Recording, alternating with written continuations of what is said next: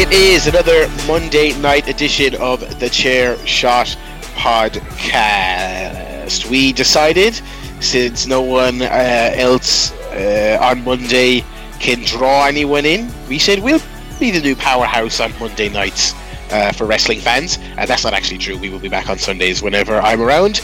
I'm your not very reliable host, Barry Murphy. With me, as always, my ever dependable co-hosts. First of all, hello. And also, oh hell yeah. Alrighty, we've got quite a bit of stuff to get to this week.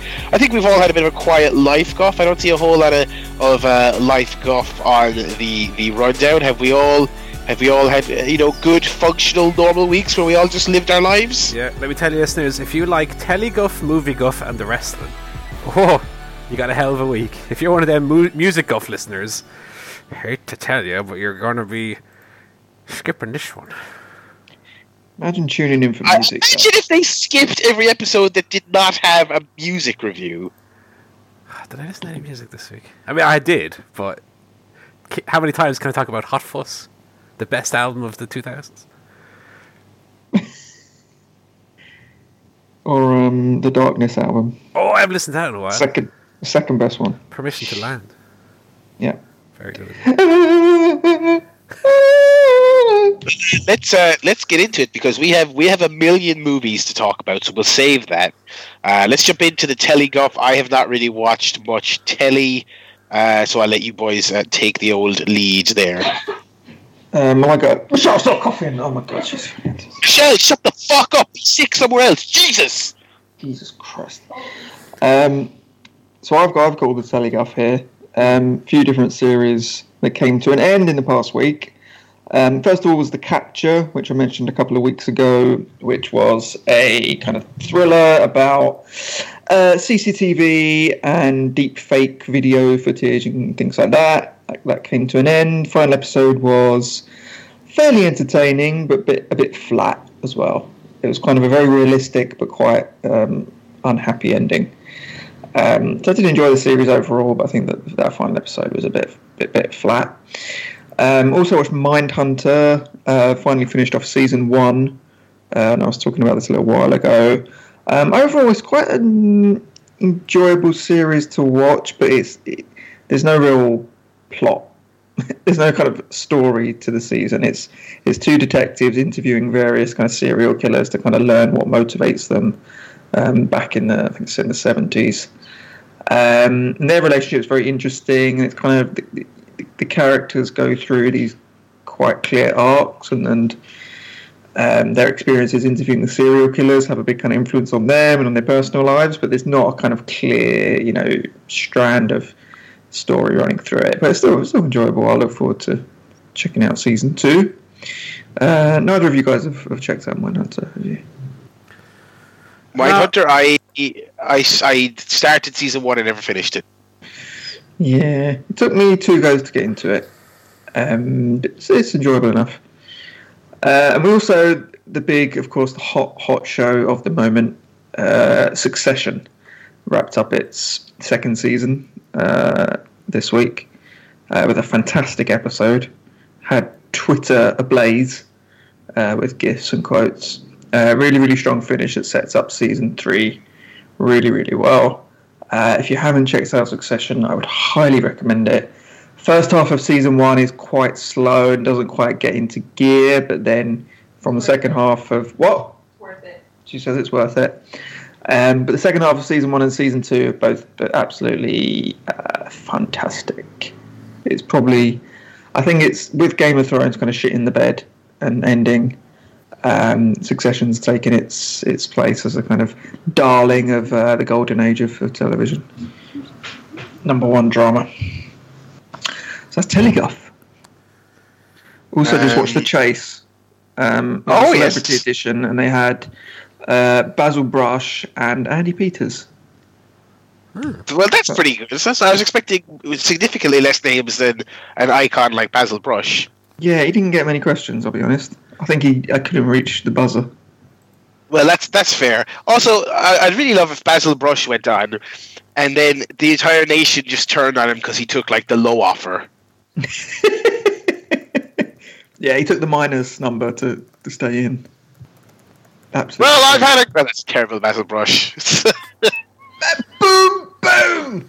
But I've had a great day, I'm afraid, Bradley, but I'm going to have to take the low offer. I have no idea what this impression is. Why is he northern? he's a lord or something. Oh, dearie me. That's telling off anyway. Telly's I've heard great things about Succession. Would like to get to that at some point. No television guff for myself or the Griff over there. But Paul, why don't you take us through some of the movies you've been watching this week? Oh God, so many fucking movies this week, Barry. So many movies. So, obviously, I'm sure at least one of you guys will have seen almost every movie I'm going to talk about. So please feel free to jump in and join the conversation, okay? So first of all, I watched El Camino, a Breaking Bad movie, which of course I watched on Netflix, and I quite enjoyed. I think at its best, it was like a very good, if a little bit fillery, episode of Breaking Bad. Like I don't think it quite reached the height of, Breaking Bad at its best, But it felt like watching Breaking Bad. It was typically really well made, as Breaking Bad was, cinematography was great. Performances were strong across the board. However,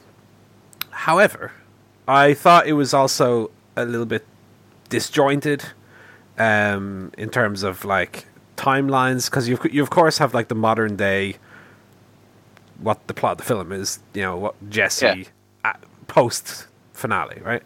But you also have a kind of flashback storyline which runs parallel to the main one. And then between that, you have other flashbacks to other times. So it's a little bit all over the place. And sometimes the flashes don't really mesh super well. And at its worst, some of those scenes really serve no purpose other than to go, hey, it's that character from that show you like. Remember them from 12 years ago? Like, yeah. Honestly, some characters I recognized from the show, but I didn't remember who they were or what their name was. But I was like, oh yeah, there's that guy who was in like 4 episodes, I guess. And it's like, I remember when we reviewed Better Call Saul. Yeah. Remember we were critical of the Tuco stuff in season 1. That felt more substantive than some of the stuff in this. I mean, some of it worked because of the story it was telling. And then, one or two of the little cameos to me felt a little bit like when they meet, he doesn't like you, I don't like you either, in Rogue One. Do you know, when they just show up in the middle of it for no reason? It was a little bit like that. But generally I thought it was quite strong. If a little pointless, not in the sense of why did they have to make it at all, or is it kind of justifiable in its existence, but pointless in the sense of, especially the main flashback plot. I kind of didn't care about that story. I understood the parallels it was telling to the main story, but I didn't find it very interesting, or like it was a story that I needed to know about. I don't think it's a spoiler to say this, but you're referring to the Todd-centric stuff? Yeah. Yeah, like, I loved the character of Todd in the show just because he was such a sort of like a peon, a little what would you even call him? Like a goon, a hired goon, for lack of a better term. But not remotely compelling enough to get as much airtime on this as he did. And I couldn't stop paying attention to the fact that he's a bit of a big boy now. I could not stop. He looks completely different to how he looked. He has, and he's got, this is very successful for him. He's gotten some good gigs out of it. Hollywood pays quite well, I think. He spent a lot of it at the, local Five Guys, perhaps. Perhaps. It's very, very funny because initially when you see him, he's like, his face is hidden by a grate for like the first 5 minutes. And I was, but even then, I immediately noticed, and I was like, "Are you deliberately framing his face?" That's what I thought. I'm like, okay, I know because I've seen him in films, etc. I know that he's kind of filled out a little bit, Are they gonna shoot him like hidden his entire appearance? But no, they don't, unfortunately. But yeah, but that whole story just felt very bleh to me. And the main story was quite good, especially towards the latter half where it kind of got a little bit more exciting. It was very good. It was kind of better than or not even better, but I kind of enjoyed it more than I thought I was gonna, because I talked before about, kind of having been disconnected from Breaking Bad so long that I don't really feel a craving or, an emotional connection like I used to. And I kind of feel like I enjoyed it despite that. I didn't feel like when I started watching it that I was suddenly back in, 2014 or whatever. But, no, but it's really good. It's really, really good. If a little, as I say, a little pointless for a lot of it, and pretty egregiously, fan servicey at its worst. But it's good. It's a good movie. It's funny as well because there's bits in flashbacks where you're talking about how Todd's filled out. There's bits in the flashbacks where Jesse is supposed to look like he looks in season 1, but he's like 42 now or whatever. And it's a little wacky, but and he was always kind of pushing it. Like even back then, he was not believable as the age he was supposed to be. I think he in particular is very good at it, though. I mean, it's kind of his movie narratively, but he also carries it with his performance. It's kind of the only real strong positive I had about it. Everything else I thought was just kind of fine. Blah, blah, blah, blah. It ended up feeling quite superfluous when I was finished with it. I was like, I could have easily never seen this. Well, I mean, yeah. I don't think if you avoid it as a Breaking Bad fan, you're missing out necessarily, because it is very much like an epilogue rather than a true continuation of the story in any meaningful way. And even the story that it's telling here is kind of set up in a flashback where they show a conversation he had with a character that everyone will recognize, where they're just talking about, like, what you do with your money when you get out of here, Jesse, and that's kind of what pushes the story to go. But even that is just kind of thrown in with no real context from the show, I don't think Jesse was ever a character that was thinking too far ahead. He was always kind of in the moment, so it was a bit of a step away from there. But I did enjoy it. I thought it went by real quickly as well, because it is 2 hours.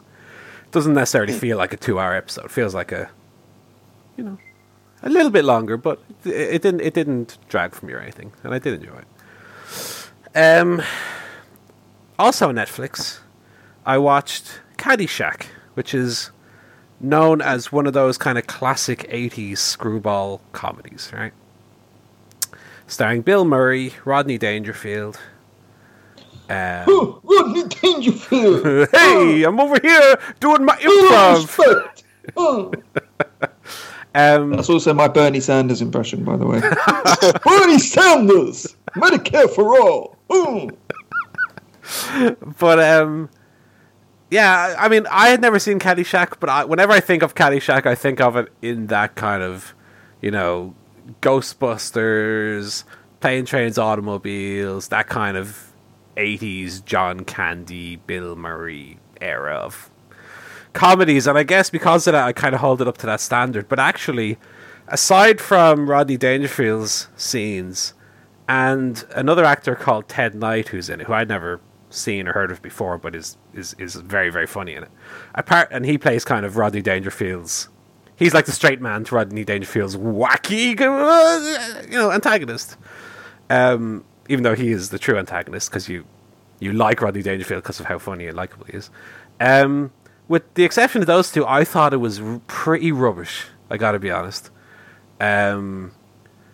Rodney Dangerfield doesn't, as far as I can tell, have any script. His shtick is they're shooting a scene, and he'll walk into the room and make a wisecrack at everyone as he walks through, and then he'll just walk off the shot. He go, hey, exactly. look at this woman over here. Hey, you must have been something mother-in-law. before electricity. Huh?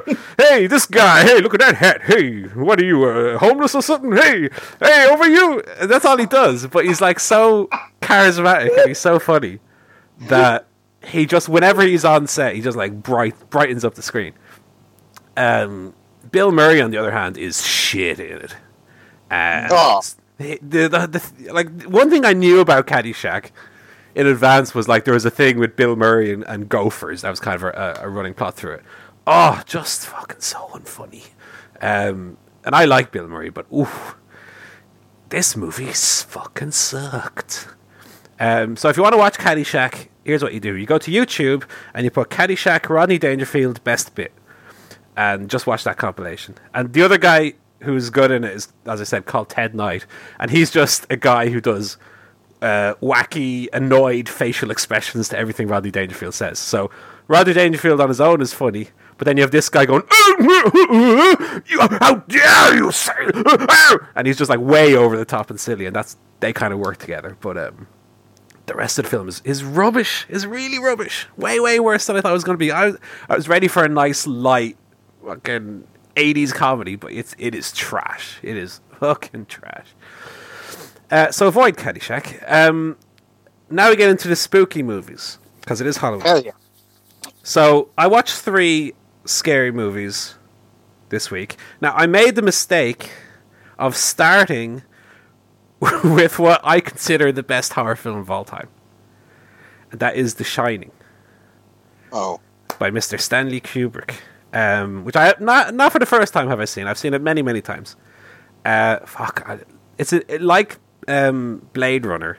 I like this movie more every time I see it. I think I saw it even fairly recently, because this is where I said, admittedly now having seen it again, I said a fairly stupid thing that Jack Nicholson in it reminds me of Jack Black a bit. It's not that long ago last time I watched it. By the way, I take that back. That's a fucking stupid thing to say, Paul. Yes, it is. Yeah, I've learned the error of my ways. Don't get me wrong. The shot, fucking perfect. The shot, it's so fucking good. From the very first shot where they're like driving the car up to, up the mountainside up to the hotel. Oh, fucking the music and everything. It's so tense. It's tense throughout. It's the perfect mix of like psychological thriller and supernatural horror. It's so clear. It's great. I loved every minute of it. And I love that it doesn't even have to spell stuff out for you. The stuff that happens in it. It's not even like your, classic open-ended ending to a story. There's stuff that happens during the film that's never explained, and it doesn't have to be explained because it's just tone setting and given this big empty hotel kind of an eerie feel to it, and it's just so perfect. It's probably, if I was to list like my top 3 horror movies ever, I'd probably have, Shining number 1, maybe The Thing would be up there as well. Alien maybe, but whereas The Thing I also love, but is definitely kind of a more schlocky enjoyment. I think The Shining is just like a class film. It's just superbly made. Love it. So I don't want to talk about Shining too much because I've already reviewed it on the show. But are you looking forward to Doctor Sleep? Yeah, because it's Mike Flanagan, right? Is this? I didn't even know that. I just saw the trailer. I was like, that looks great. Yeah. Oh, Flanners can do no wrong. We love Flanners on this show. Well, even if it takes me a year to watch Haunting of Hill House, I tell you. Yeah, he's making a. Paul's getting up and leaving the cinema after about 20 minutes. I'll be back. And then I come back 8 months later and it's not on anymore. I'm like, what? I never finished it at one time. But I'm very much looking forward to Doctor Sleep. It's The Shining plus Mike Flanagan. How can it go wrong? Super good. And then I had a little double feature for myself, and I watched Hereditary and Midsommar back to back. So I really like both of them. Let me say that first and foremost. I think I liked Midsommar a little bit or Midsummer. I keep calling it Midsommar because that's what Mark Kermode calls it on his podcast. It's Midsummer is what it's called. It's just, yeah, they say it's weird because I see loads of people pronounce it like with a hard A. Yeah, they say Midsummer in the film many times. I know. Midsummer. I think I like Midsummer a little bit more, and I'll explain why. So, Hereditary, I thought, had a really, really good, like, last 30 minutes. And I thought it had a really, really boring first hour 30. With a few exceptions, to be fair. There's a few things that happen in it that are surprising and typical of a movie of its kind, right? Yeah. But in a general sense, I thought the first hour 30 was just... I was bored by it, and I was ready for a movie. I was ready for Hereditary to be, you know, something like... along the lines of The Babadook, which is similarly a movie about a family and about, you know, mental illness, and hits those similar, you know, themes. But just the first hour and a half is so slow, and it's, you know, the mother just meets this woman in a supermarket, and they go to the house, and she's serving her tea. And I understand, having seen the whole movie, that there's certain things that have to be set up, but I just thought it was too slow, and I was waiting to be scared, you know, because, like I said, watching The Joker the other week, and also watching The Shining, when I watch a movie which is, for intents and purposes, a horror movie, I want to feel, you know, on edge throughout. I want to have my heart pumping in anticipation of what's going to happen. And I was just kind of bored by Hereditary, to be honest. I think in that last half hour, even though it doesn't really end in a super satisfying way, I think that last half hour got that kind of physical reaction from me where stuff started happening and I did feel a little bit on edge, you know? But I just didn't enjoy enough of it. So it's go ahead. It's really weird because before you get into Midsummer, I liked them both. But I feel like most of your takes on Hereditary I would probably apply to Midsummer myself. Okay. I wouldn't say I was ever bored. I think that movie's way too weird to be boring. But I do think it I was waiting for the entire first half of that movie. I was waiting for it to kick up in a gear, and I don't think it quite did until the very end. Whereas Hereditary, I have not brought myself around to watching since the cinema, because the sense of dread and just kind of uncomfortableness the whole way through, I thought was really unsettling. Although I would admit that they are. It's a lot of stylistic and kind of tonal dread rather than things happening. I think it was just that it was a little too slow for me to get going, Hereditary, especially in the middle section. You know, obviously in the first half hour, let's say, it's slow. There's one thing notably that happens, but after that, when you expect it to kind of kick up, it kind of slows down even more for a while, before it then picks up towards the end. And I mean, in the last half hour, there was stuff that I thought was really, really effective. And ultimately, the way it goes, without spoiling anything, I think it took a really unique idea and then ended up walking down the well-worn path. If you know what I mean. Yeah. I was like, oh, this again. Okay. It's a bit of a shame, because it does things, for sure, that are unique, surprising, grisly, grotesque, etc. Probably not one for you, Joe, to be honest. Or maybe it is. Wait, is it ghosties or just or gore? Yeah, it's a little bit ghosty. not too ghosty. More ghosties. A little bit of gory as well. Also Midsommar. Jesus, tell you, my gore threshold is getting real good these days, because 5 years ago I would have turned off these movies, given some of the stuff that happens in them. But yeah, I liked it. I for sure would recommend it, but I kind of feel like it was a missed opportunity to that I could have enjoyed it more, you know, because I think it was too slow in the first 3/4 of the movie, and then I think it's really good for like 25 minutes, and then it doesn't quite stick the landing at the end. This isn't one of my, the last 5 minutes are fucking horrible reviews, but at the end I was kind of, okay, rather than, oh my god. Midsommar, I kind of feel directly inverse about it than I do about Hereditary, where I feel like I think Midsommar peaked too early for me, and then it kind of drifted on towards the end. So Midsommar, of course, is about these 20-somethings, including Florence Pugh from WWE's page from Fighting With My Family. From WWE's page. From WWE's book. And there's One Foot in the Grave. And they go to this Swedish retreat for essentially for a holiday, and weird shit starts happening. So there's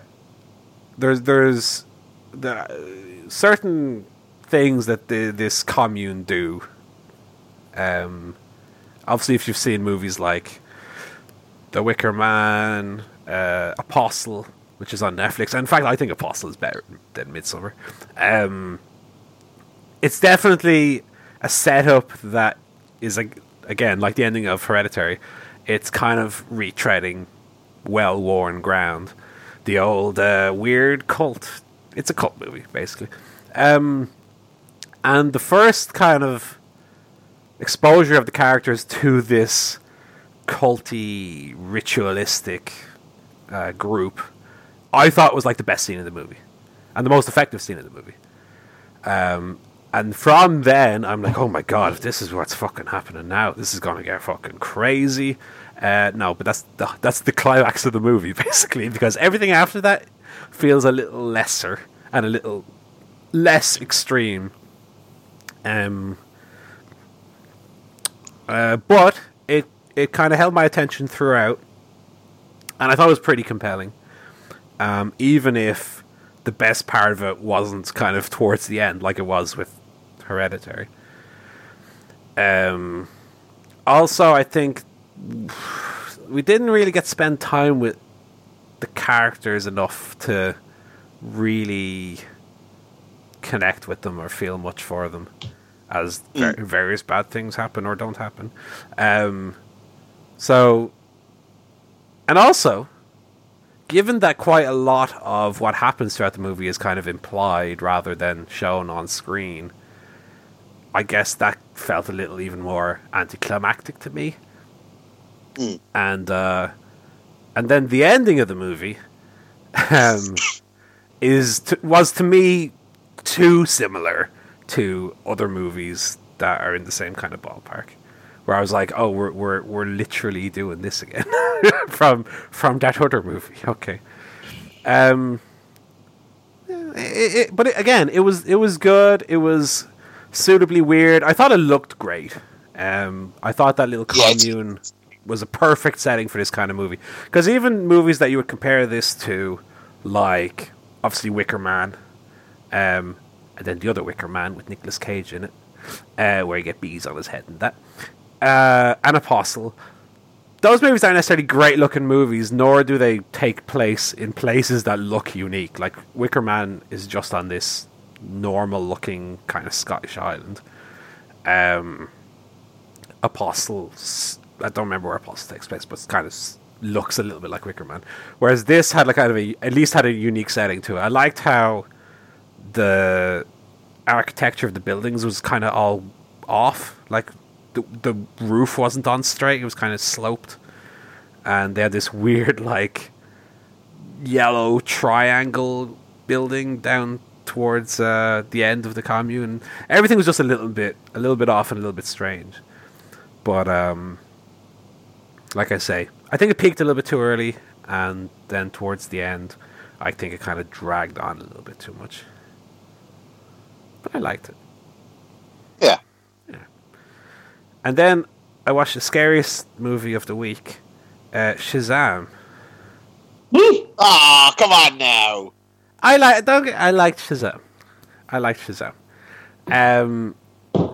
I thought it was very likable, and I thought it was very charming, and I thought it was funny. It did seem kind of run of the mill to me. I didn't love it. And here's a nitpick for you, right? And to be fair, it's not even a nitpick. It's just a really unfair criticism of the film that has nothing to do with the film. I couldn't get out of my head that Zachary Levi looks a little bit too much like Jimmy Fallon, and I fucking hate Jimmy Fallon. That is an absolutely bizarre criticism, I'll be honest. I agree, but he just looked too much like Jimmy Fallon. I'm like, oh, there's that cunt Fallon again. No, I like Shazam. Like I said, I thought it was very cutesy and very nice. It was a nice little film. I mean, it had a really good heart to it. I feel like it's the least cynical a superhero film has felt in about 20 years. But aside from the cutesiness and aside from the kind of fish out of water stuff, I think at its foundation, at its structural foundation, I just found it a run-of-the-mill superhero movie with another kind of boring villain, horrible CGI monsters, and stuff that you just see in every one of these movies these days. So at least it had stuff that kind of set it apart from the pack. With, you know, I did like the Zachary Levi and his little crutch friend going around and discovering what the powers are. Like, that stuff was fun. But when it got into like the superhero-y stuff, it was just this another Ant-Man or another Thor. It's just another one of those movies. It was at the same time as it being kind of having a good heart and having humor to it, which a lot of these, especially the DC films, don't have. It also felt a little bit checklisty, and I was so hoping at the end that they weren't going to have a Man of Steel-esque fight where they're like fighting through the sky. They kind of do, and so I liked it, but I kind of felt that it wasn't really anything special. And that's all the movies I watched this week. Don't watch Caddyshack. It's rubbish. Well, no, I wasn't going to watch that. And watch The Shining. It's great.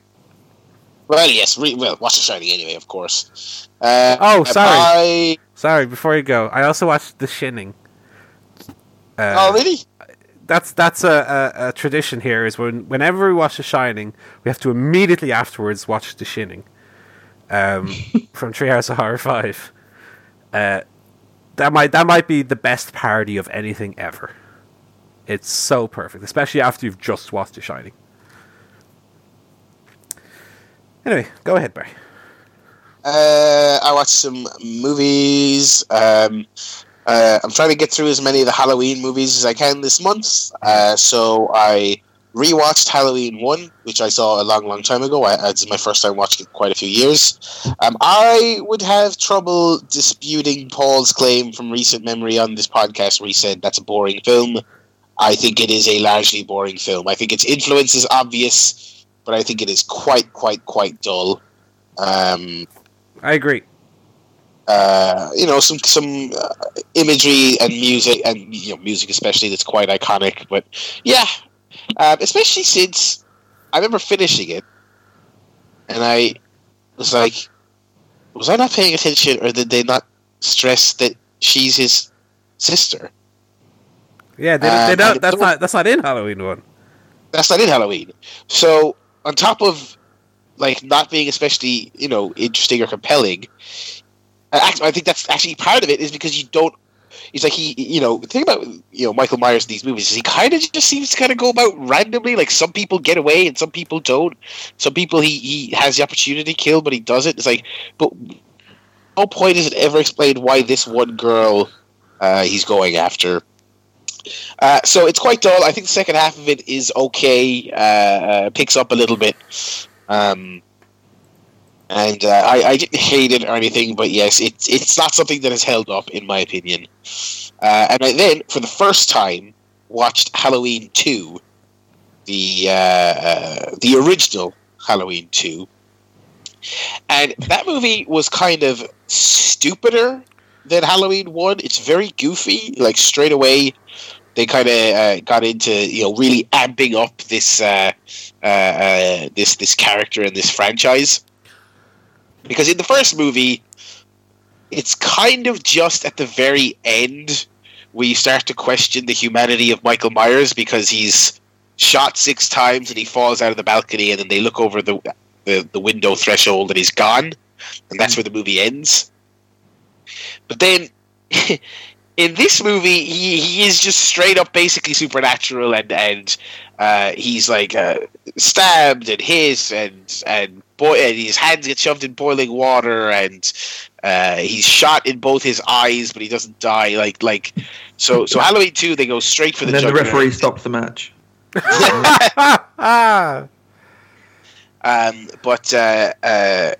So there's a lot of that. What's interesting is that I had never seen this movie before. So prior to this, the movies I saw were Halloween 1, Halloween H2O, which is the one from 20 years later. I believe it's the 7th film. That's with LL Cool J, isn't it? With I can't remember. I think so. Josh Hartnett. Josh Hartnett, yes, I remember that. And that's the first time, something this franchise has done a hilarious amount, that's the first time where they said, okay, ignore all the sequels. Because I think in Halloween H2O, it's supposed to be like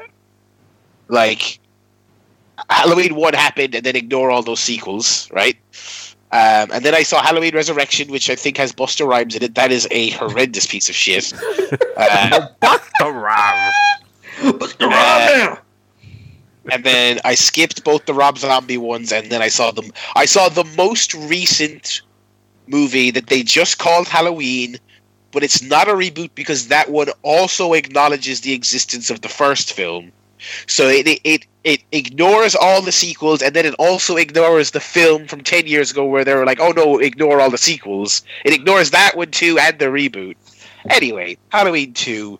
Halloween 2 picks up immediately after Halloween 1, and so it's basically Michael Myers going to the hospital where Jamie Lee Curtis's character is recovering and continuing to terrorize her. And it's okay. Like I said, it's dumber, but it's kind of... its goofiness means there's more stuff happening, and it's a little bit more watchable. And it's not goofy to the point where it's like some kind of like really shit camp horror sequel. So I went 3 stars on both of those films. I think they balanced out to the point they were both watchable enough horrors. Another rewatch, I watched Hocus Pocus, which is of course a classic family film of the season. It's funny because Disney Plus just announced all the stuff that's going to be on their streaming service, or most of the stuff that's going to be on their streaming service this week. And there was quite a lot. Hocus Pocus will be on there, of course. There was quite a lot of absolute, like, no-name live-action dreck from the mid-90s and 2000s. Films you've never heard of, things that look like they were made for direct-to-TV.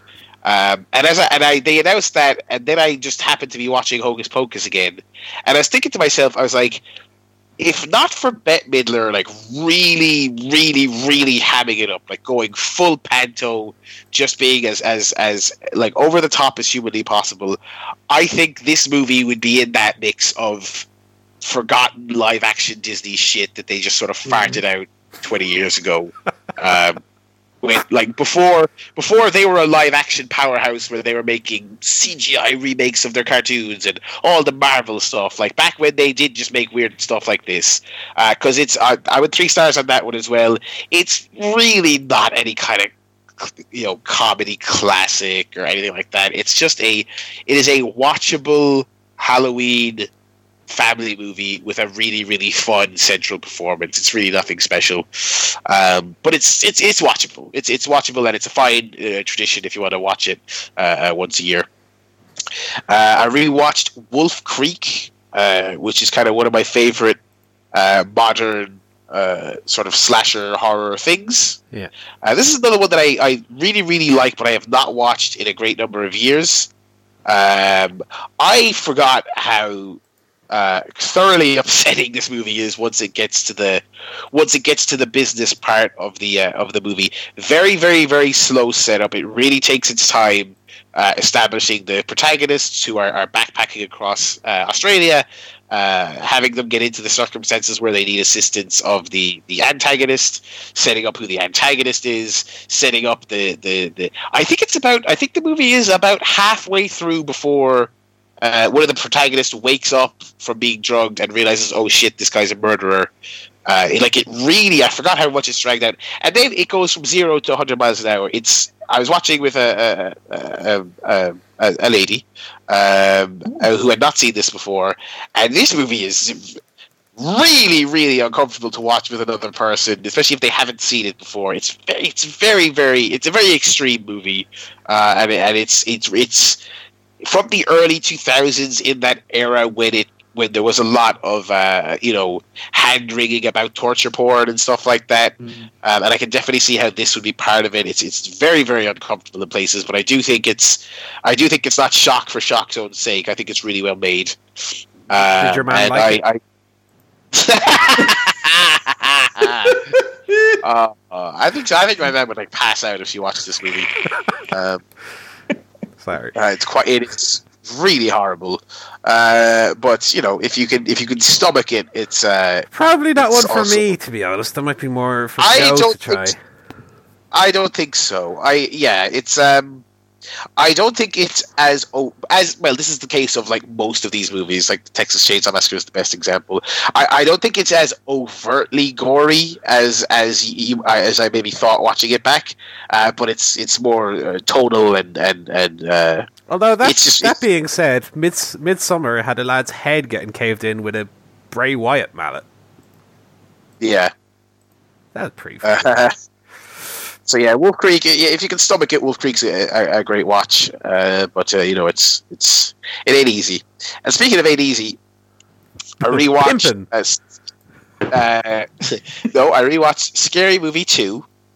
That was the one that was on Netflix. Just absolutely torturous. Yeah, it's fucking painful. I rewatched, I think 2 Halloweens ago, I rewatched the first one, and bits of it were still kind of good, but overall it was bad, and I was like, this hasn't held up. That's a shame. I liked it when I was 9 when it came out. Scary Movie 2. This is I'm looking here on Letterboxd. I gave it 1 star. I believe you can give movies half stars. I should probably give it half star. It is an absolutely abysmal movie. It is so horrendous.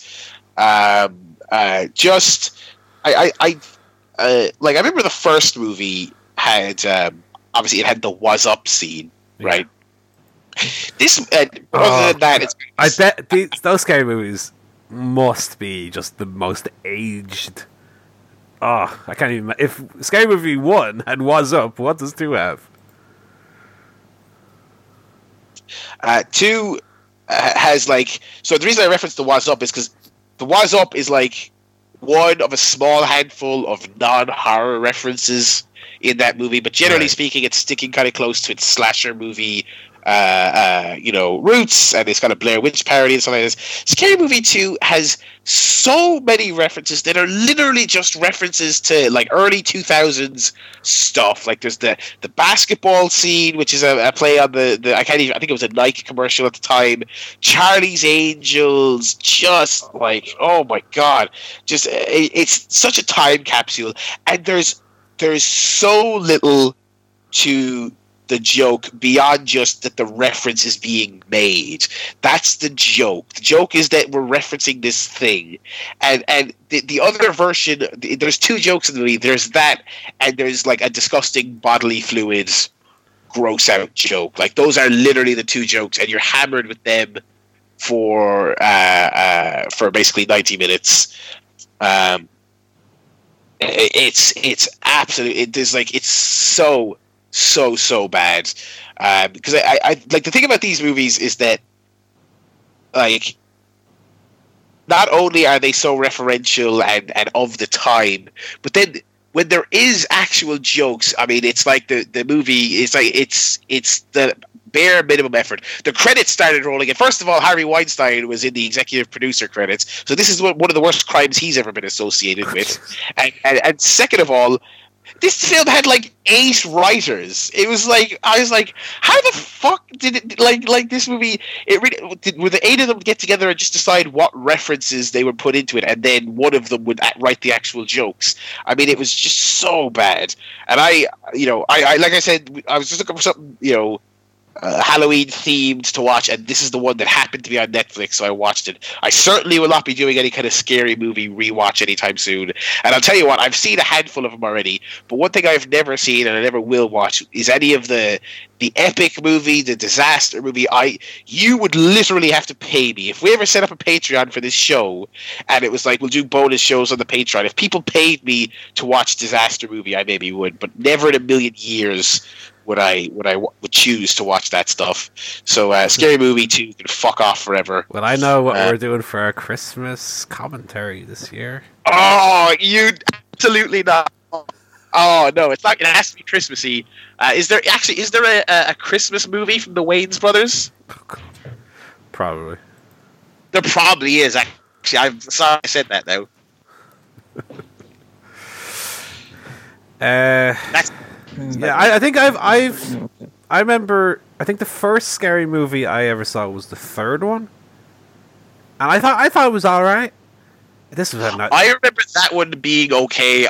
It is also on Netflix. I'm terrified to rewatch it because I'm sure. Yeah, I'd say I'm sure it's shit. But I remember it was when would that have come out? Like, the pigs. 2003, something like that. So I would have been about 14, 15 when it came out, and I remember it being pretty good for a 14-year-old. I thought it was okay, and then I watched 2, and I thought it was shit. So if I thought it was shit when I was 14, when I had just the worst taste in movies, I'm sure watching it today, I'd shit my pants watching it probably, and that probably happens in the movie as well. Oh, a ghost just shit my pants. Ghost shit. What's that? Joe, what movies? I've seen a few movies. First thing I watched was Rocket Man, the Elton John biopic. Yeah. Which is now available to rent. So gave that a go. It wasn't that good, to be honest. I was expecting it to be a lot better. It's quite a kind of fun movie, and there's a lot of sort of silly scenes and funny bits that I quite enjoyed. And obviously the music's great. It's all the kind of Elton John classics. That kind of it sounds stupid, but I wasn't expecting it to be a kind of full-on musical. Yeah. I thought it was going to be more of a rock biopic, that has the songs in it, but not sort of integrated into the scenes as such. Right. But that's kind of what it was, like, right from the beginning. It starts by going back to his childhood, and they have him and his parents kind of singing one of Elton's classic songs, and it kind of carries on like that. Yeah. And that was fine, and you kind of enjoy the music. But it was quite a frothy film. Even though it deals with his drug addiction, and he's kind of spiraling down during the 70s, early 80s, it's quite glib. It doesn't really kind of take you on any kind of journey. I did really enjoy the relationship between him and Bernie Taupin, who's his lyricist, who's worked with since the start of his career, who's played by Jamie Bell. Mm-hmm. That relationship was very interesting. I think I can't remember his name. The lead guy from Taron Egerton. Taron Egerton, yeah, he's not great. I thought he was pretty good in this. You think? I think he was fine. I don't think he's one of those actors who's gonna, trouble the Academy anytime soon. Well, they love a bit of music biopic lately. Yeah, and gay as well. So. Gay as well, wacky teeth as well. So he's ticking off. Yeah, all costumes. Yep. Not dead.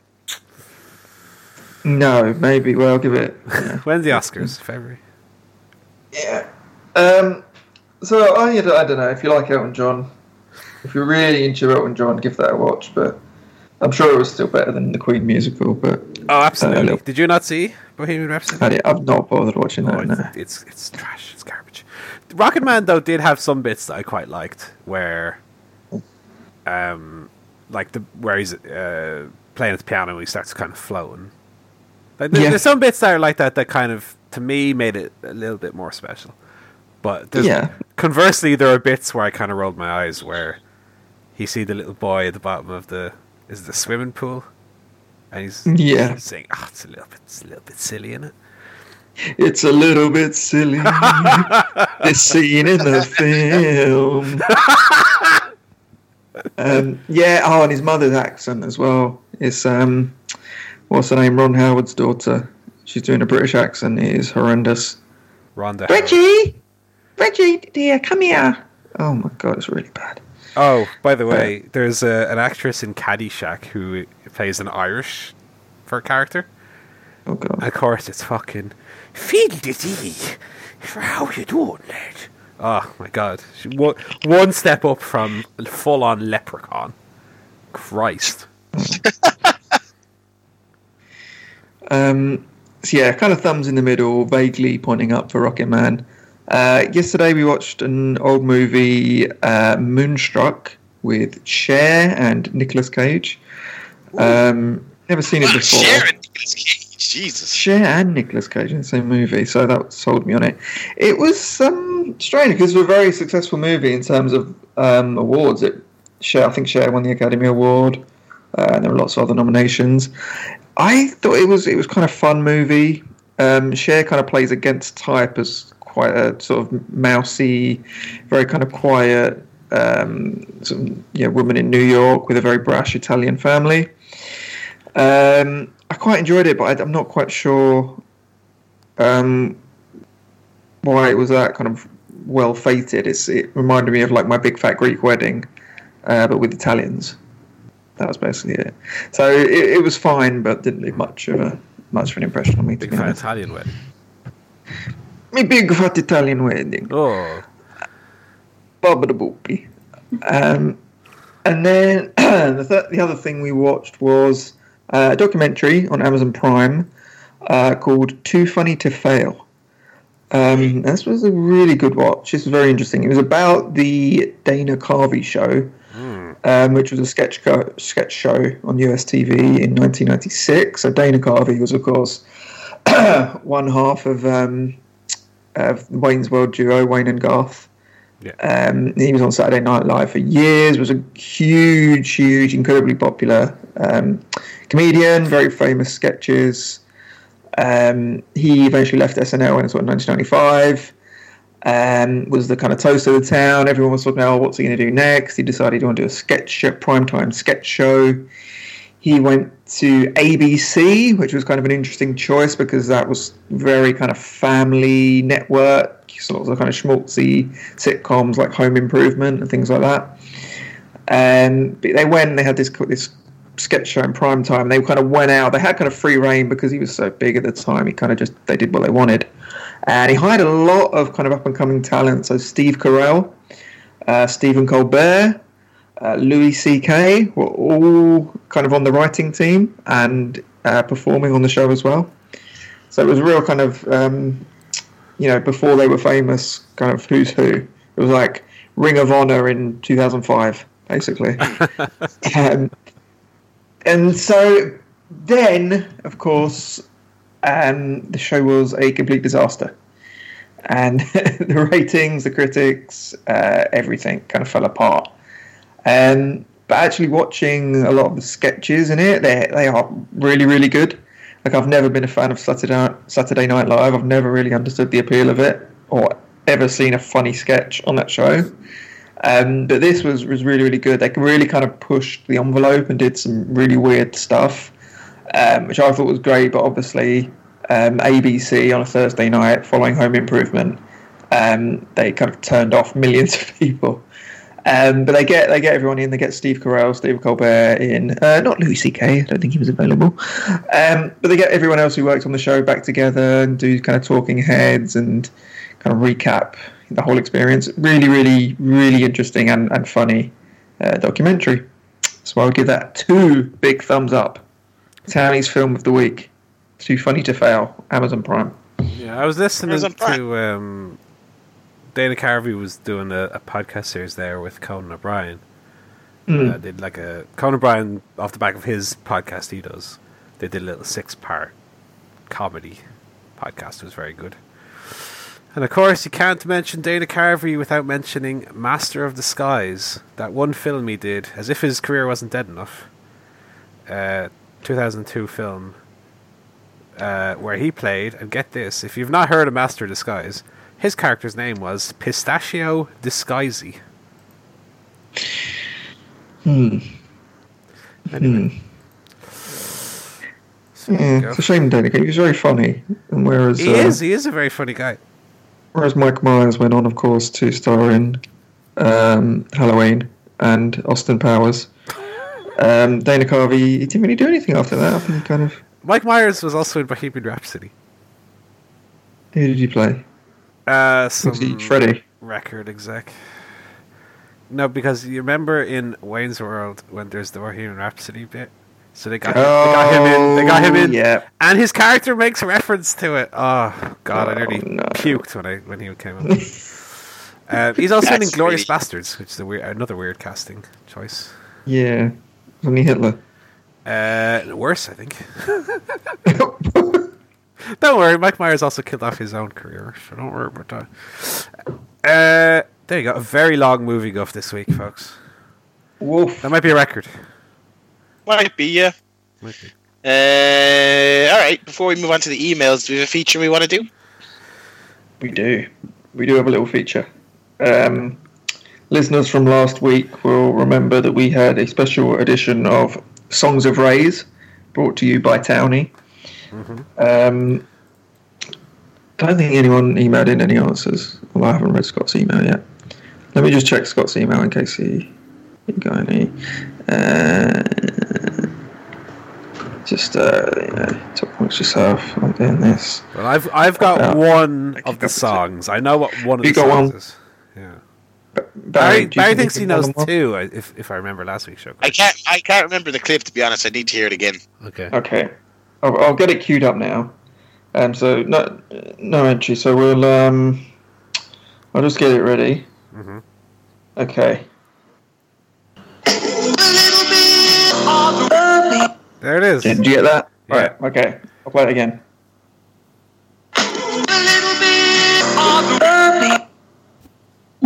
Okay, one more. I know for sure the first.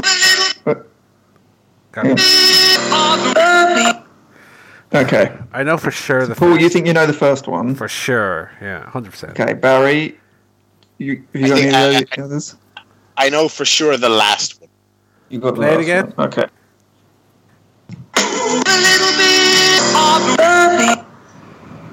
Fuck.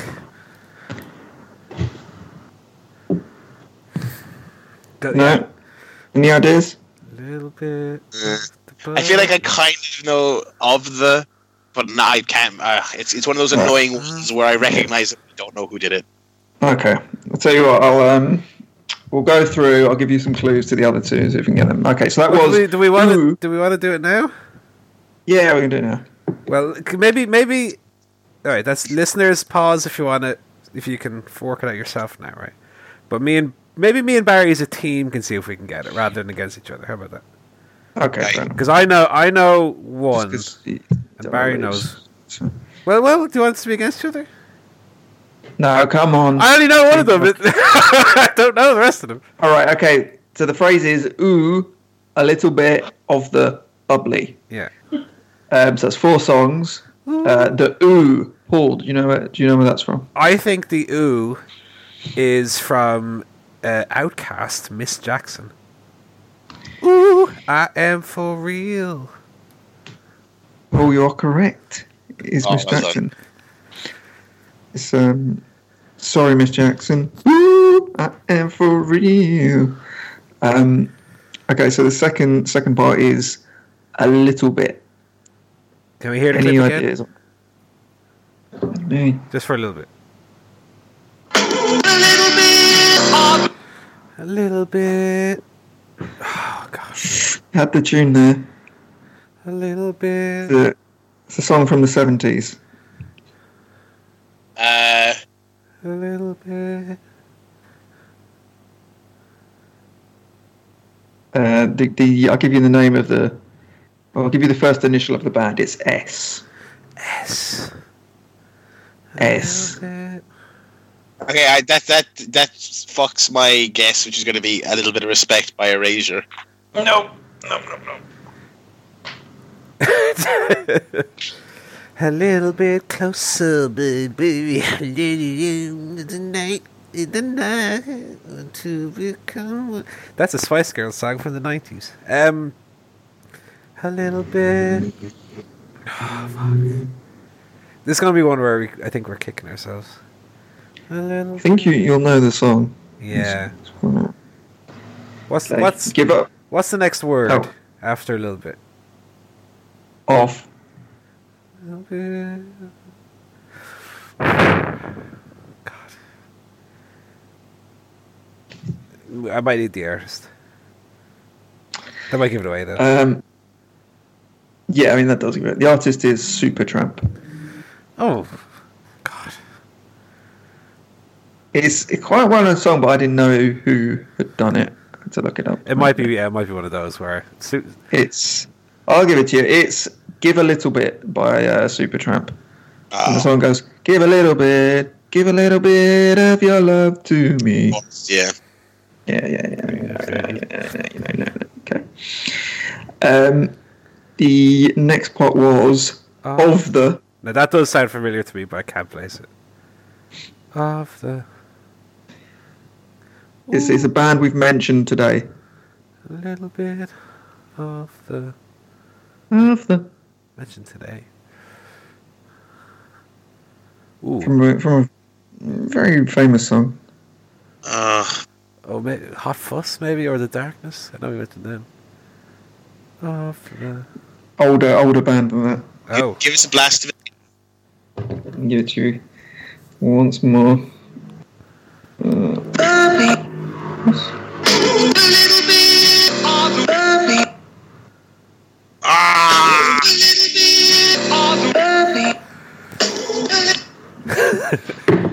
It definitely sounds familiar.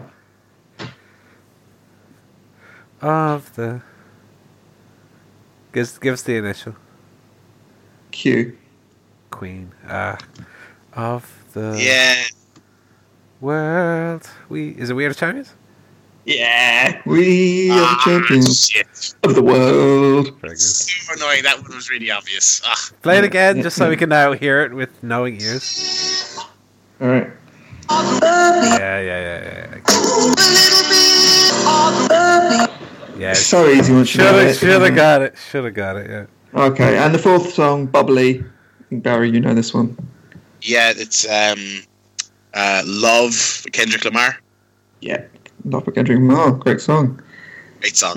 My favorite on that album, I think. Feeling lovely, sipping on bubbly. Yeah.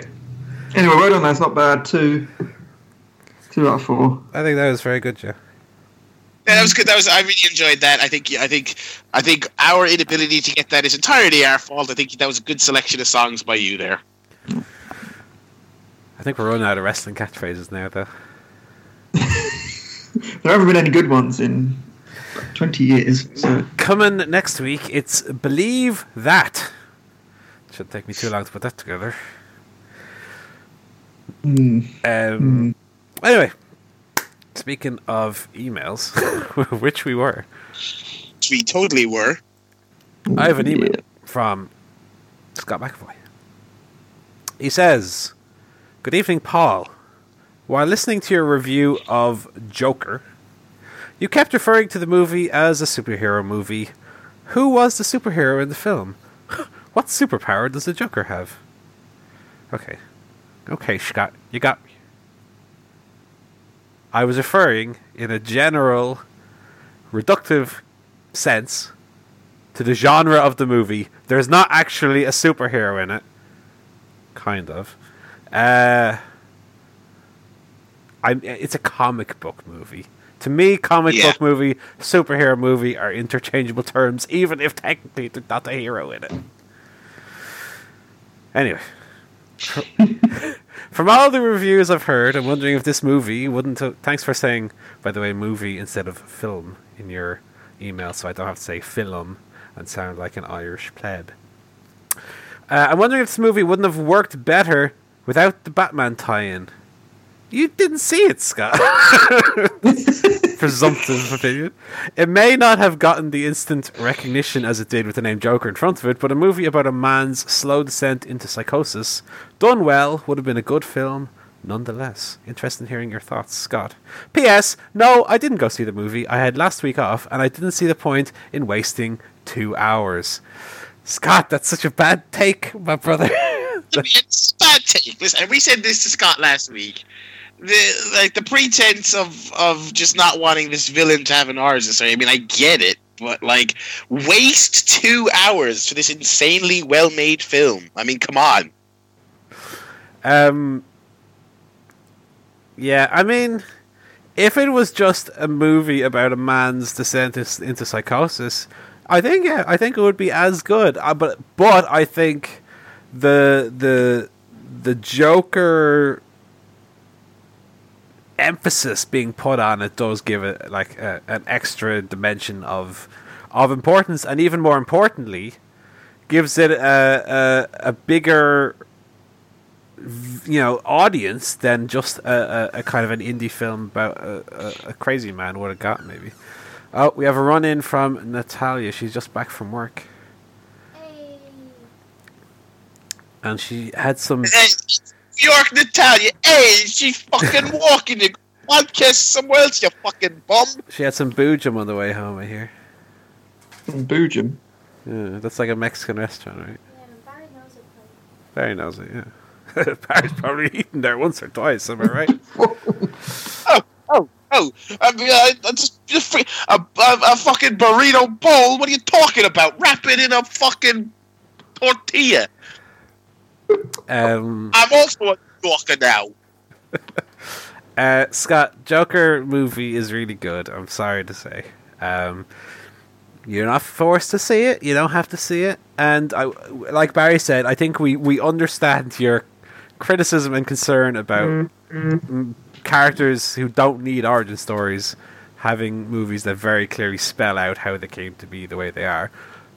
Nonetheless, they're also this one's also self-contained anyway, so it's not like it's stapling lore onto a movie you already like. It's standard. Although this is a weird thing. Someone at work the other day says to me, "Oh, I saw that Joker. It's really good." I was like, "Yeah, it's really good." Yeah. She goes, "Oh, it makes so much sense now." I was like, "What?"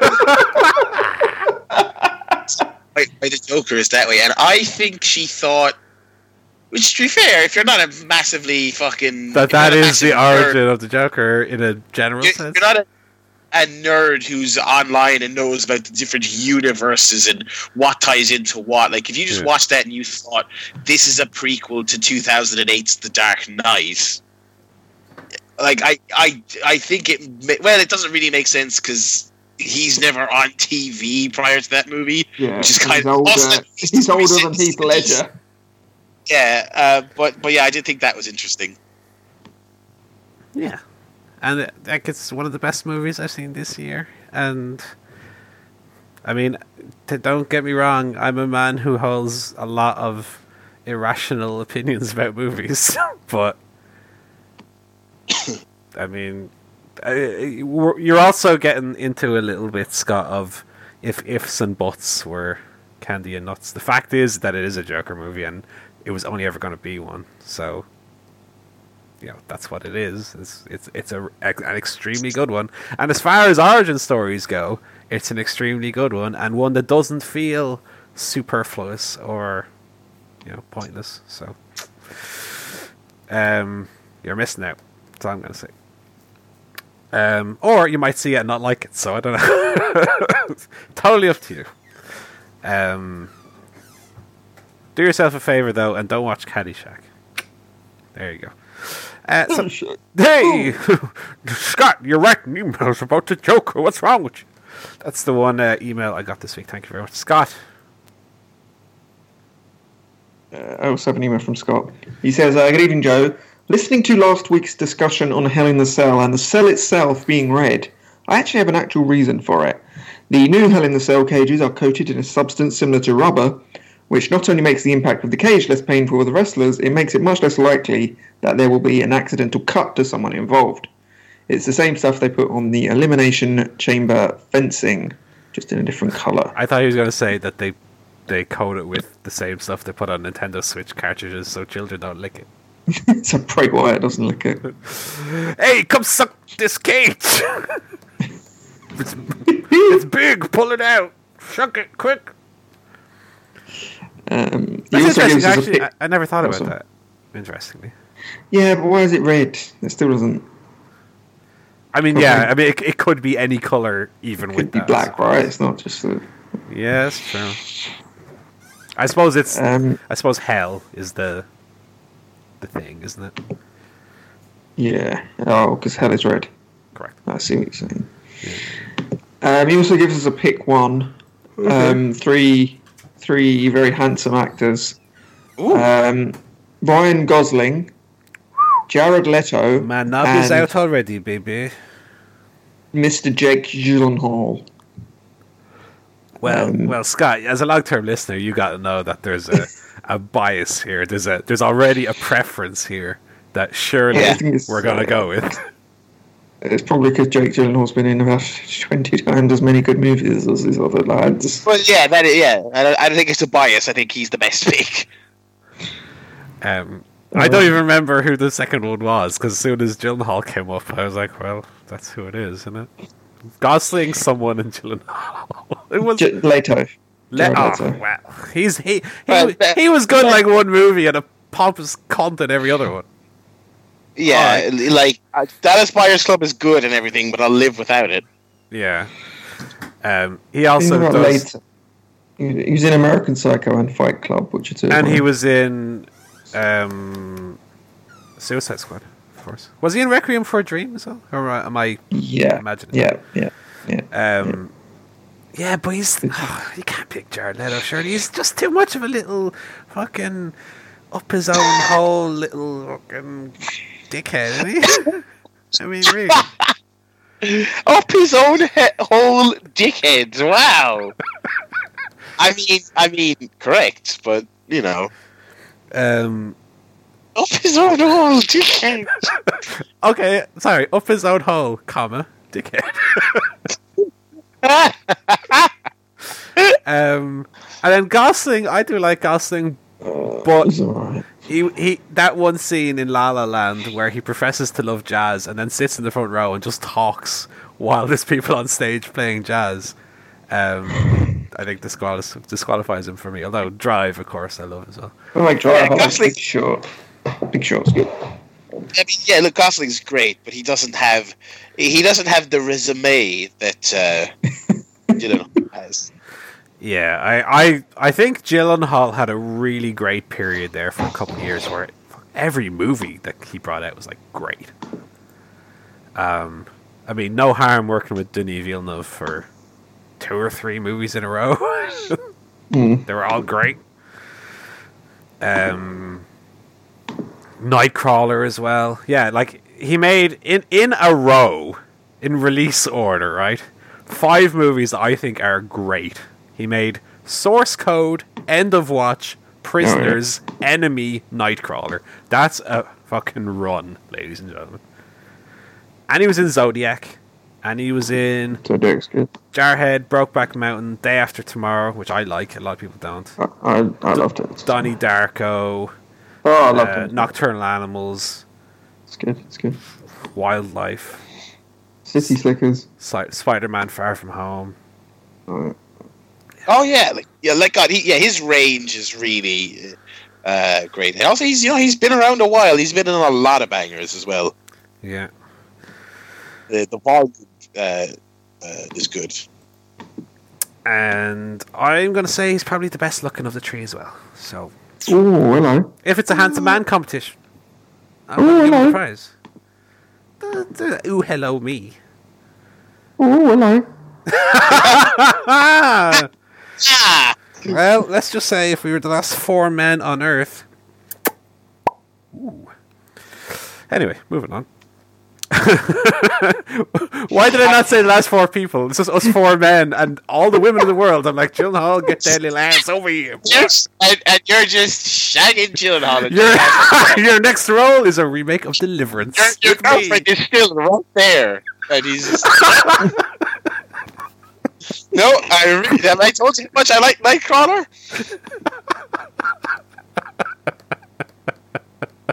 Anyway. Brokeback Mountain 2. I have an email here from Scott. He says, last week during the quiz I asked who said I've been shit on before. Both you and Joe thought it was you that had said it, but it turned out to be Paul. Listening back this week, I now have to ask, what made you think you had been shit on before? Is there some dark secret you're keeping from the CSP family? I've been shit on by birds. Barry, I don't want to know about what happens behind your closed doors. I have been shit on by aviary creatures. Ooh. What sexist. fly? What fly? Male or female birds? No, why did you have to quantify after you said aviary creatures? What fly? What? An ostrich doesn't count? Penguin. Yes, I've never been shot on by an ostrich. I imagine that would be quite the ordeal. That'd be unpleasant. Yeah, it would be. Anyway. On the wrestling side, the ratings for both AEW and NXT have had 2 weeks to come out, and we know AEW is happy with their ratings right now. Do you think Vince is going to pull more talent from either of the shows to try and boost NXT, or do you think he barely notices what NXT does as long as USA is happy? Have a great week, Scott. I don't know. My guess is I would probably say yes. Either more stars being moved or other strings being pulled to jig the numbers around a little bit. I don't think they'll be happy with NXT sliding the way it slides. I've been shocked by the performance of NXT. AEW, I would say, probably more par for the course. Started really strong. They've come down week by week. It looks to me like they're probably going to hover around the 1 million viewers mark for the foreseeable future, which I think is fine.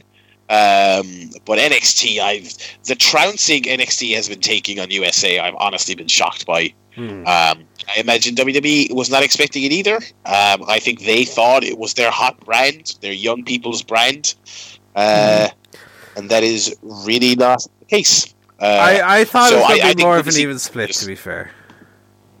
But I guess all the people who would watch NXT are watching AEW.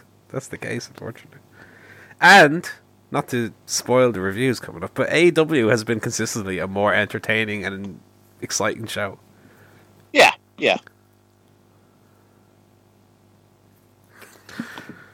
That's my email, by the way. That's my one email. So let's talk about the wrestling then. Yeah. AEW was again a more exciting show than NXT was. Yes, yeah. And another just like really quick, easy watch. Yeah. We got 2 tag tournament rounds. SCU advancing over Best Friends, and Lucha Brothers advancing over Mark Stunt and Jungle Boy. So the show opened with Pentagon and Phoenix going heel, which I did not expect to happen. No, but I think certainly Pentagon I think works better as a heel. Phoenix is interesting, but yeah, I think that was a good decision all along because they're kind of light on the heel side anyway, especially when it comes to tag teams. And it makes me wonder. It makes me question the future of the Dark Order because like they were the big heel team that was getting the push, and they were the only real heels in the team. Like obviously Angelico and Jack Evans, they're kind of they're a jabroni team. They're not going to be winning anything. But Dark Order is like the heels who are getting pushed. Now it's like you've the 2 of the biggest stars in the company so far. Now they're heels. I might, if I was a betting man, I'd be switching my bet from the Dark Order to Lucha Brothers to win the whole thing, I would imagine. Yeah, not only 2 of the biggest stars, but one of them being maybe the best wrestler in the world right now in Phoenix. And I think a lot of people would like the Super Smash Brothers to do well, but this gimmick isn't it. It really isn't, and they're not gonna AEW is not going to succeed if they dig their heels on stuff like that that's not working. We'll see. But yeah, I really enjoyed the angle. They laid out Christopher Daniels. They said later on in the broadcast he was going to be okay to wrestle, but that at the time when he was laid out, he was not clear to have his match. So Scorpio Sky in his civilian clothes entered the match, which was really great. I really liked him on AEW Dark, which I'm watching on their YouTube. It's a lot of fun. He had a really great performance here as well, wrestling in his shoes and then not in his shoes. And they picked up the win. I really enjoyed that. I think I'm enjoying SCU quite a bit on this show. Yeah. I don't have much more to say than that. Yeah, I mean, solid. they're solid, but I mean, at the same time, they're kind of like the veteran team, I suppose. Mhm. Yeah. Especially with Daniels and Kazarian, who've been around, forever. Sticking with the tag team tournament, what did you make of the controversial Marco Stunt presence in the other tag team tournament match? Well, what was controversial about it? People think Stunt is too small and he got too much offense on Pentagon. Okay, I didn't get that feeling at all during the match, but Well, okay. neither did I. This is not a controversy Okay. I buy into. Okay. Yeah, I wouldn't have thought that other than reading it on Twitter. To be honest. Yeah, that's the funny thing about it. Because I watched that match and I thought that was perfect for what it was. Because generally I thought like Pentagon killed him. Pentagon was throwing him around with one hand. Pentagon's spinning around by his head at one point. Yeah. I thought that was a great use of Marco Stunt. I think he's great in that role. And like you said earlier, really shined the light on how good Pentagon is as a heel. It was like the best match of the night as well on either show. Yeah, I think so. Wait, no, I prefer the main event. Main event was very good, but main event had an extremely dissatisfying finish, which I think took away from it a little bit. Especially when the promotion pushes itself as, you're not going to be getting that bullshit non-finishes over here, brother. And then the main event has Jack Swagger pushing someone off the top rope, for fuck's sake. No, main event was great as well. I thought Darby Allin looked... He's great. He's great. And I know he does on the indies his handcuff gimmick. I've never seen it before, so I was like, fuck, he did a moonshot with his handcuffs on. I thought it was great. And Jericho did a great job of getting him over. So thumbs up all around. I'm really like. Hey? So I was saying I thought it was a decent show, but nothing that kind of stood out as much as the private party match from last week. It's kind of just solid all the way through. Nothing Well, you're not going to have bangers every week. Why the fuck not? They only wrestle once a week. Oh, come on. Well, maybe next week you'll. Because you have the semi-finals of the tag tournament are both next week, right? I'm looking forward to that. It'll be fun. Private Party Lucha Brothers. That's got me. Oh. That's got me excited. Yeah. Hello. I'm in. I'm up for that one. Bit of tag wrestling. It's interesting that, given that they do AEW Dark and that, how much or how many of the main stars aren't on week to week. I was like kind of surprised by that there was no Cody this week. There were no Young Bucks this week. Like you would think, given that this is their weekly show, that they wouldn't, rotate so much like NXT did. But NXT has 150 people under contract, or whatever. You'd think that AEW, given that they're the new brand, that they would not be so much to the side of giving everyone their time and more focused on, getting their superstars over. And having them be kind of on every week. I think they also it's don't weird. burn through all their stuff, Yeah, but if I was a huge, I don't know, Kenny Omega fan, for example, and funny trivia for you, by the way, Hocus Pocus, directed by Kenny Ortega. Maybe it's Kenny Omega's brother. And I'm watching for Kenny Omega, and then he's just not on one week, I'll be like, well, what the fuck? Where the fuck was Kenny Omega? Why is he not on TV?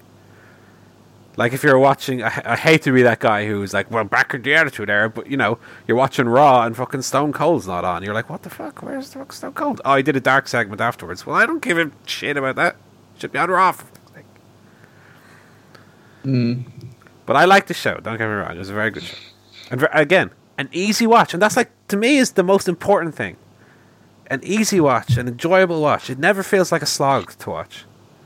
Although... that Rio Britt Baker match was the shits. No, it was not. No, it was not. No, I thought it was really bad. No. Really bad. Riho is tremendous. Riho saved that match in the second half. It was bad early. It was really rough. I had higher hopes for Britt Baker than what she has delivered so far on this show. I thought she was pretty disappointing in this match, and obviously we talked about her commentary before. I thought the second half of this match was really good, and I think Riho is just a tremendous first champion. But yeah, I mean, you know, I'm not quite on the Rio train just yet. I think she's a little too niche, but maybe that's just because I'm not really so exposed to that style. But when this match ended, I was like, what the fuck was that? That was a bit of a mess. Anything else worth mentioning on Dynamite? There was no, what's the fucking fat comedian called? Kevin... What? Oh, Smith? No Kevin Smith this week. Good. He was on week 2. He was on the fat comedian. He's not really fat or a comedian. Well, he's not a comedian, first of all, and he hasn't been fat in like 10 years. He still wears fat man's clothes, which is quite strange. That's because he likes looking like an after picture. There's one foot in the grave, and there's that after picture from when he used to be fat back in the day. Anything else happened at Dynamite then? You had the Moxley tag match, which was all right. Oh, I quite enjoyed that. Oh yeah, that was more than all right. Yeah. They played a AEW Full Gear pay-per-view advert during the rugby the weekend. Oh, really? It's kind of interesting. Yeah, good spot. Good plug for that. Yeah, well, Ireland are already out of that, so I wouldn't know. Yeah, I don't remember if it was the Ireland game or the England game. Got hammered the Ireland lost. So, yeah, that's a shame, isn't it? Yeah. WWE. So what was a bigger shame, Joe, was that NXT this week was not very good and very boring. Oh. So NXT, the first 2 weeks of this head-to-head Wednesday night war, I thought was, as I said, like a slog, but had really great matches. Mm-hmm. So, there's the vibrating police, I guess. Really good matches. So you had like week 1, Adam Cole Riddle, I thought was the best match of either show. Then last week, Walter against Kushida, I thought was the best match of either show. This week was just kind of a bleh, nothingy week where nothing really was that good. Like definitely a skippable week. I mean, they did Keith Lee, Dominic Dijakovic again, and I've really enjoyed every match they've had so far in their series because they're doing fucking destroyers, they're doing Spanish flies off the top, they're doing flips to the outside, and they're these two big huge hosses. And here they just had a very straightforward match that wasn't super notable or exciting. So even they weren't that good this week. The one thing that NXT has that I feel over AEW, and that they do consistently better than AEW, is the women. Now Barry won't agree with me because he's a big Rio fan, but like on this show you had Io Shirai, who's like better than any woman they have on AEW. Let's be honest. They had the return of Tegan Knox, who's great. So, and they had Rhea Ripley segment as well with Io Shirai, and Bianca Belair is going to have a match with Rhea Ripley, and I think the women of NXT feel a step up from the AEW women, but apart from that, I think I enjoy AEW more on almost every level. To the point that I don't know, I might have to drop NXT from the old rotation. Ooh, a victim of the Wednesday Night War. I don't really have time to watch both of them. Is the problem? It's a 3-hour commitment after work on a Thursday. And I gotta have dinner and have a shower and that. Like, I can't. So a lot. So speaking of mundane run-of-the-mill shows, I also watched SmackDown this week. Oh, poor boy. Well, I enjoyed SmackDown for the last 2 weeks, and I think it's just easier for me to lie in on a Saturday morning, get my tablet, and stick SmackDown on, and just lie in bed and watch it. Yeah, this was every 2014 SmackDown you've ever seen. It was just a completely boring, by the numbers SmackDown. And yeah, that might also need to be dropped from the old rotation because so it was the draft episode. No, this was the first episode post draft with the new roster. So you would no AJ Styles, no Becky Lynch. Now don't get me wrong, I appreciate people who maybe in merged roster times or wild card rule times, whatever, that some better people get kind of pushed to the background, and I appreciated that makes better people when they get more TV time. Yeah, but this show is just totally boring. So yeah, Nakamura Roman Reigns was the main event, and I was like, fuck, I remember 3 years ago this would be like a dream match. Not Shinsuke Nakamura against Roman Reigns, and now it's just it's that kind of mid-carder against the main event guy who's... I like Roman Reigns a lot, but I don't know that he's super exciting, especially nowadays where you have the Lucha Brothers and Kenny Omega on the other channel. So this show, the first SmackDown on Fox did 4 million viewers. Week 2 was 3 million. This was 2.6 million. Yeah. By week 3. It's pretty bad, isn't it? Yeah. Well, I mean, I was surprised by how many stars they sent to Raw instead of SmackDown. Like, I was doing the draft, I'm thinking, I don't really care. I don't really have a preference, in 2019, who's on Raw, who's on SmackDown. It doesn't really matter to me. But given that Fox is the shiny new master that they have to cater to, you'd think they'd be like, okay, well, we got to have Becky Lynch on SmackDown. We got to have AJ Styles, let's say, for argument's sake, on SmackDown. I was like, no, who's leading SmackDown? Roman Reigns. And that's kind of it. Daniel Bryan. Yeah, but Daniel Bryan already... Okay, I've only watched 3 weeks of SmackDown. Give me a break here. But Daniel Bryan already just feels like another guy. They completely fluffed the Daniel Bryan return story. Yeah. He's just a babyface again now, by the way, for no reason. I mean, he got attacked by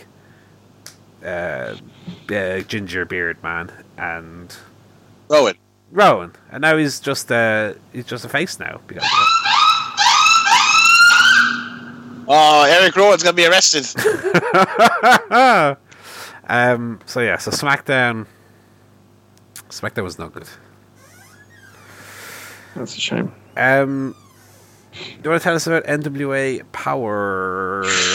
Into the fire! Into the fire! Well, NWA Power is quickly becoming my favourite show of the week. What? Okay. Really enjoyed episode 2. Although I like Dynamite, but I think the biggest appeal of Dynamite, and Barry tweeted something like this in the week, is that it's a wrestling show that doesn't insult your intelligence and just isn't incredibly annoying and hacky like WWE. Yeah. That's the main appeal of AEW. It's not like they've got really kind of unique stories and characters and everything. Like, it's just very good wrestling. You know, it's got good characters, good commentary, and everything is fine. What I like about NWA, it's not for everyone, but it's got a very kind of unique approach. Kind of like in the same way, like a GCW is not going to be for everyone, but it's definitely got a kind of unique thing that it wants to do. And that's what I quite like about it. It's kind of got an opinion on how it wants to present wrestling.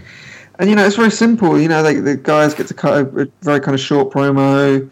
They have some squash matches. They have kind of clear characters. It's just a very easy watch as well. Well, you had one of fun. extra talented was on this week's one. What's the guy's name? Who? Ricky Starks. Oh, Ricky Starks. Yeah, he was good. He was very interesting. I don't know what's up with them. They've been around for ages. Obviously, we saw them, Paul, in OTT. Although only once. They were never back. They never returned.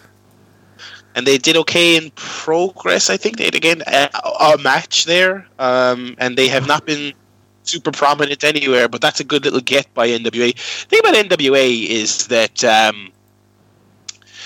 I've seen a conversation about it where people are saying, "Oh, well, you know, I like it a lot, but they just don't have the workers. Their rosters. There's no real."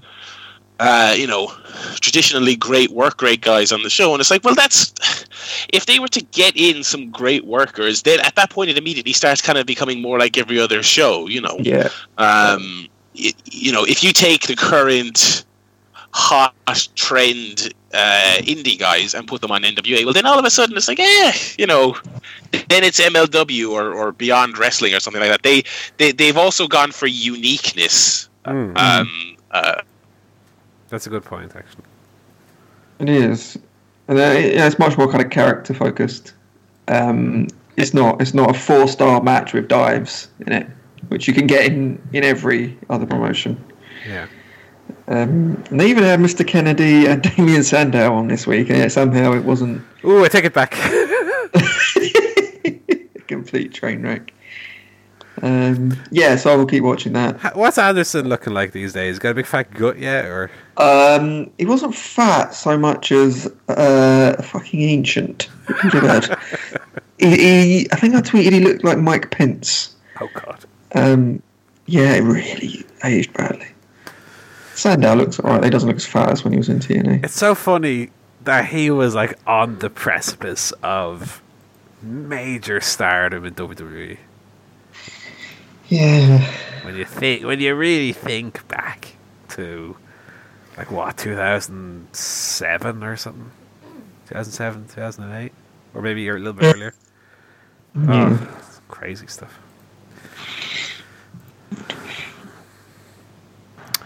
Anyway, NWA Power. Anything worth going out of your way to check out at it? No, just watch it if you all. like it. If you like it, watch it.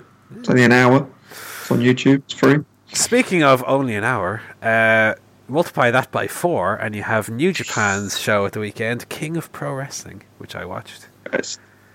I would say 2 matches worth going out of your way to see on it. And even depending on how much free time you have in your life, one of them you might give a miss to. Best match of the show, Joe, you'll be happy to hear. Mm-hmm. Minoru Suzuki against Jushin Liger. They had a great little match, and not too long. So one that if you can kind of seek out, definitely worth a watch. And it was Liger in his Battle Liger gear, so he didn't have the hair, and he had no.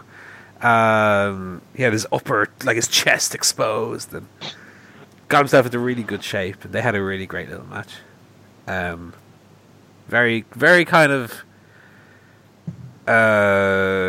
emotional, and definitely a kind of a Liger showcase, and almost a little career retrospective in one little match, and it was really really great. And then the main event, I thought was excellent. Sonata against Okada, but it was like 40 minutes long. So if you don't have 40 minutes, don't bother. But it was a really really good match, really really good. Anything else worth checking out from that show? Evil Kota Ibushi was quite good, but I kind of couldn't get into it because I didn't really buy that Evil was going to win. What else? Juice Robinson and Lance Archer had quite a good match for the US title. Because obviously John Moxley was scheduled for the show, and due to the weather and that, he could not appear. So that was the deal there. So yeah, I don't think it was quite as good as I expected it to be as a show, but it was a fairly enjoyable 4 hours or whatever it was. it was very long. I didn't actually watch it in one sitting. I watched the first maybe 2 hours 20, and I was like, that's enough wrestling for now. I might come back to that in a little bit. And then it was only the other day that I finished off the show, but it was very very good. It was very very good. And then we have, obviously, at the weekend, OTT, Over the Top Wrestling from Dublin, Ireland, their little 5th year anniversary show this Saturday. We've lost Barry Murphy, listeners, so I'll just give you my thoughts on the card on my own. I think it looks like a right fun little card. I think they've built their main event very well. David Starr, Jordan Devlin. They've done a very good job of kind of fudging the line of reality in terms of David Starr being the heel, but being kind of simultaneously the representative of indie wrestling, and Jordan Devlin being the homegrown babyface, but also being the representative of the hated corporation, WWE. So the fans are kind of split on it, and I think OTT have done a very good job of kind of taking that and running with it. And so, even myself, I've kind of got caught up in the hype of it, and I'm kind of like, I do hope David Starr wins. Fuck the WWE.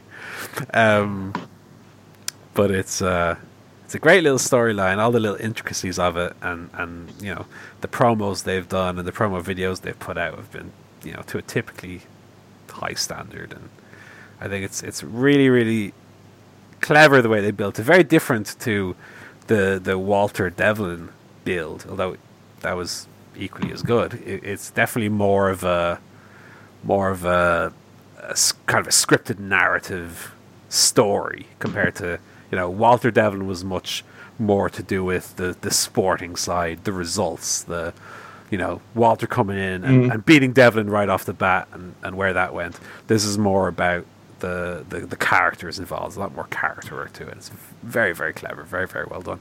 And I'm anticipating and I'm hoping for a David Starr win and a world title run for him, because I think, given the work he's done and how good he is as a character, I think he definitely is deserving of it, and it would be a nice direction to go in. I'm very much looking forward also to seeing some more of the latest and greatest British talent, Omari and OJMO, however the fuck I say his name. They were really fun at the last show I went to, so I'm excited to see them again. Killer Cross I'll be seeing for the first time. Gorillas of Destiny will be there against Kings of the North. That should be a right good time as well. Yeah, really looking forward to it. It should be a very good show. Orange Cassidy from AEW will be there. Mustache Mountain will be defending the tag titles against More Than Hype. Yeah, it's gonna be it's a really fun card. If it doesn't necessarily have the import name power of, you know, last year we had like Zack Sabre. I don't remember if it was a 40th anniversary necessarily, but we had like Ospreay against Walter.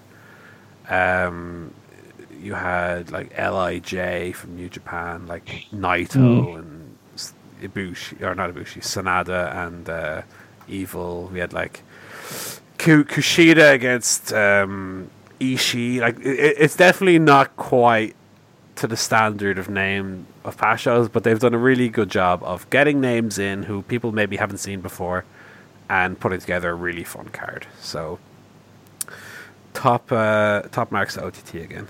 That's this Saturday. Really looking forward to it. Have me tickets. Assigned seating, so no queuing for me. We'll just walk up 5 minutes before the show begins and take our seats. And I think that's all we have for you this week. I don't know where Barry gone. He must be dead or something. Oh dear. Oh dear. Maybe his computer exploded. We'll never know. So Joe, anything else for you before we log off? Well, no, that's it for this week, Paul. Thanks everyone for joining us once again. Another episode of the Chair Shot podcast. Yeah. We'll be back this Sunday, hopefully, for next episode. But until then, check us out on the website, chairshotpodcast.com. You can find us on Twitter at chairshotpod, at Paul Griffin CSP, at Chris Tannen, and at Barry something. And that's it. Send us an email. Send us some thoughts on Twitter. Check out NWA Power. And have a great week. Yeah, and don't watch SmackDown. Bye, everybody. Bye.